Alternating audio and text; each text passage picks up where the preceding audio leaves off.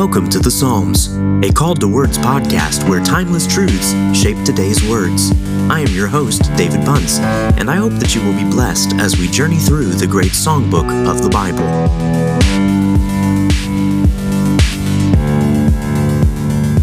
Today is Monday, October 31st. Many know this as All Hallows Eve or Halloween, but especially for Protestants, this day is another significant holiday. It is the Reformation Day. This is when Martin Luther, the infamous monk, nailed 95 Theses to the door of the Wittenberg Castle Church, where he was disputing the doctrine of the Catholic Church, specifically the abuses brought about by the Pope and by the rest of the clergy that had started selling indulgences for the gateway to heaven, or at least time off from purgatory. And Luther loved the Psalms. In fact, being a professor, he taught through the Psalms many times, and he observed all of the different beauty that was there to behold in the midst of every psalm, including this one. Psalm 6 is one of the penitential psalms.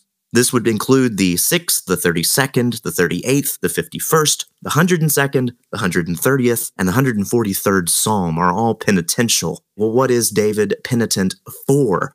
We don't know specifically of this psalm, but we do know he was under distress or duress, and Martin Luther knew something of this, not only for the persecution that he would face at the hands of Rome, but also just this inward guilt that he wrestled with for so long before coming to the gospel of Christ. He wrestled with what was called Anfechtung, and this would be a difficulty of heart and mind, a problem that was at war in his heart, and he did not find rest from it until he was able to lay hold of the good news that God has mercy upon the troubled heart. Psalm 6.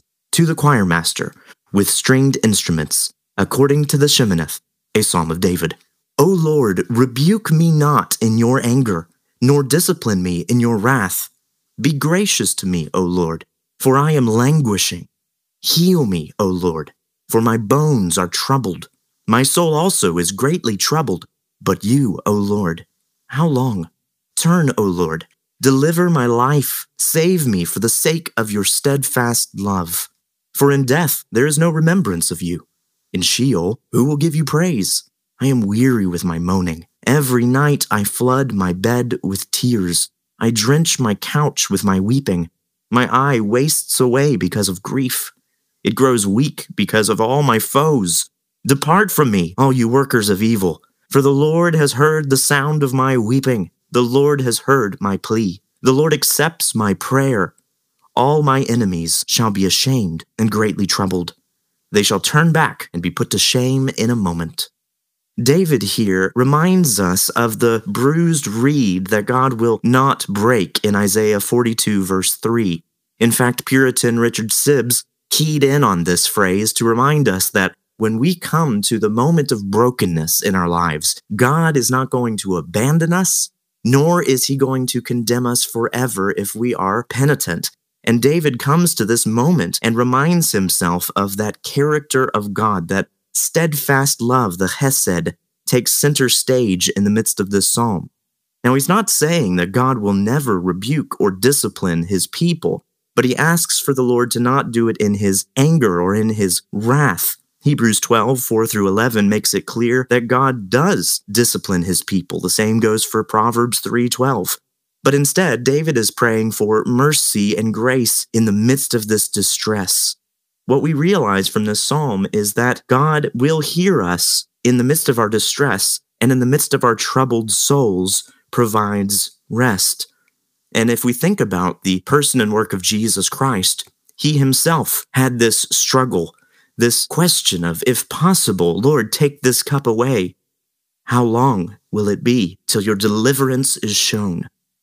David asks for the Lord to deliver his life, to save him, for the sake of his steadfast love. And then David brings up that in death there's no remembrance of you. Please spare me for my purpose, is what David is asking.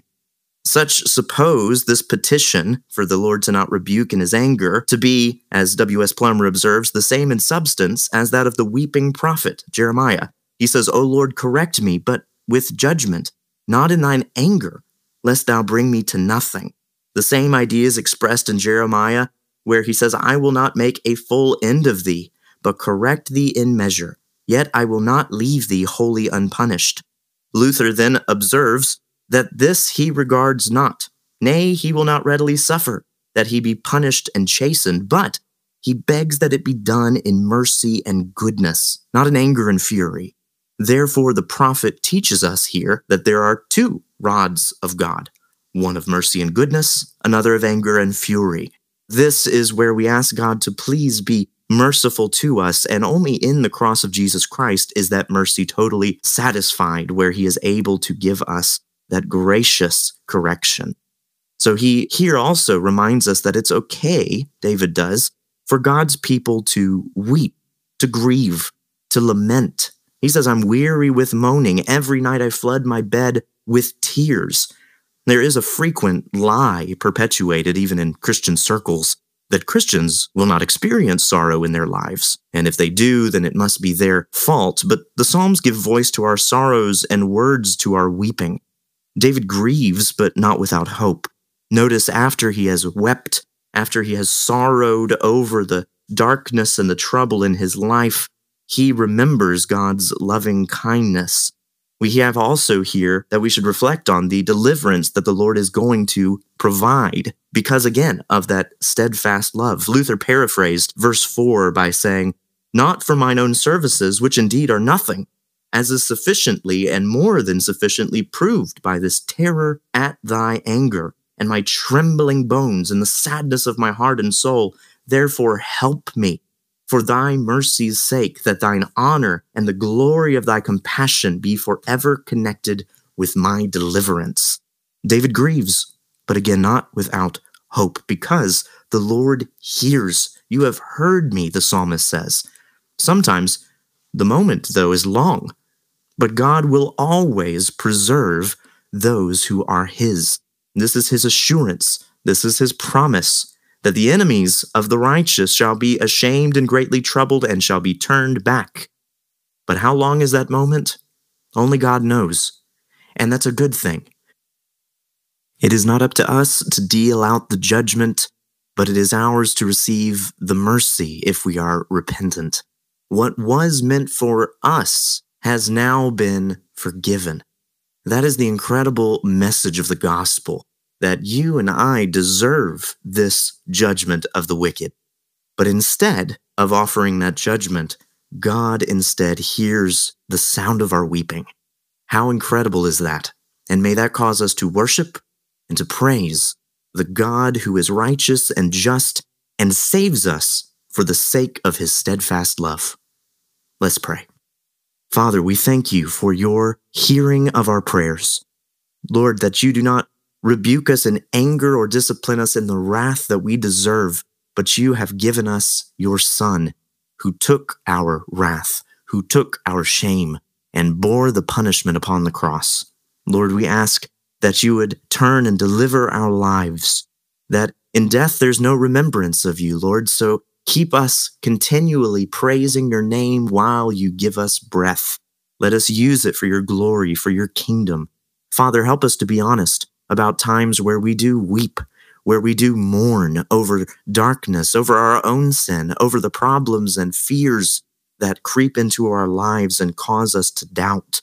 Lord, remind us that you have heard the sound of our weeping, that you have heard our cries, that you have heard our pleas, and that you accept our prayers. May you continue to be glorified in our lives, and may you be the focus of all that we do, and that we would know that you will always preserve those who are yours. We thank you for this. In Jesus' name, amen. Thank you for listening to The Psalms, a Called to Words podcast. For more content, just visit calledtowords.com. I hope you will join us again next time for more riches from the Psalms.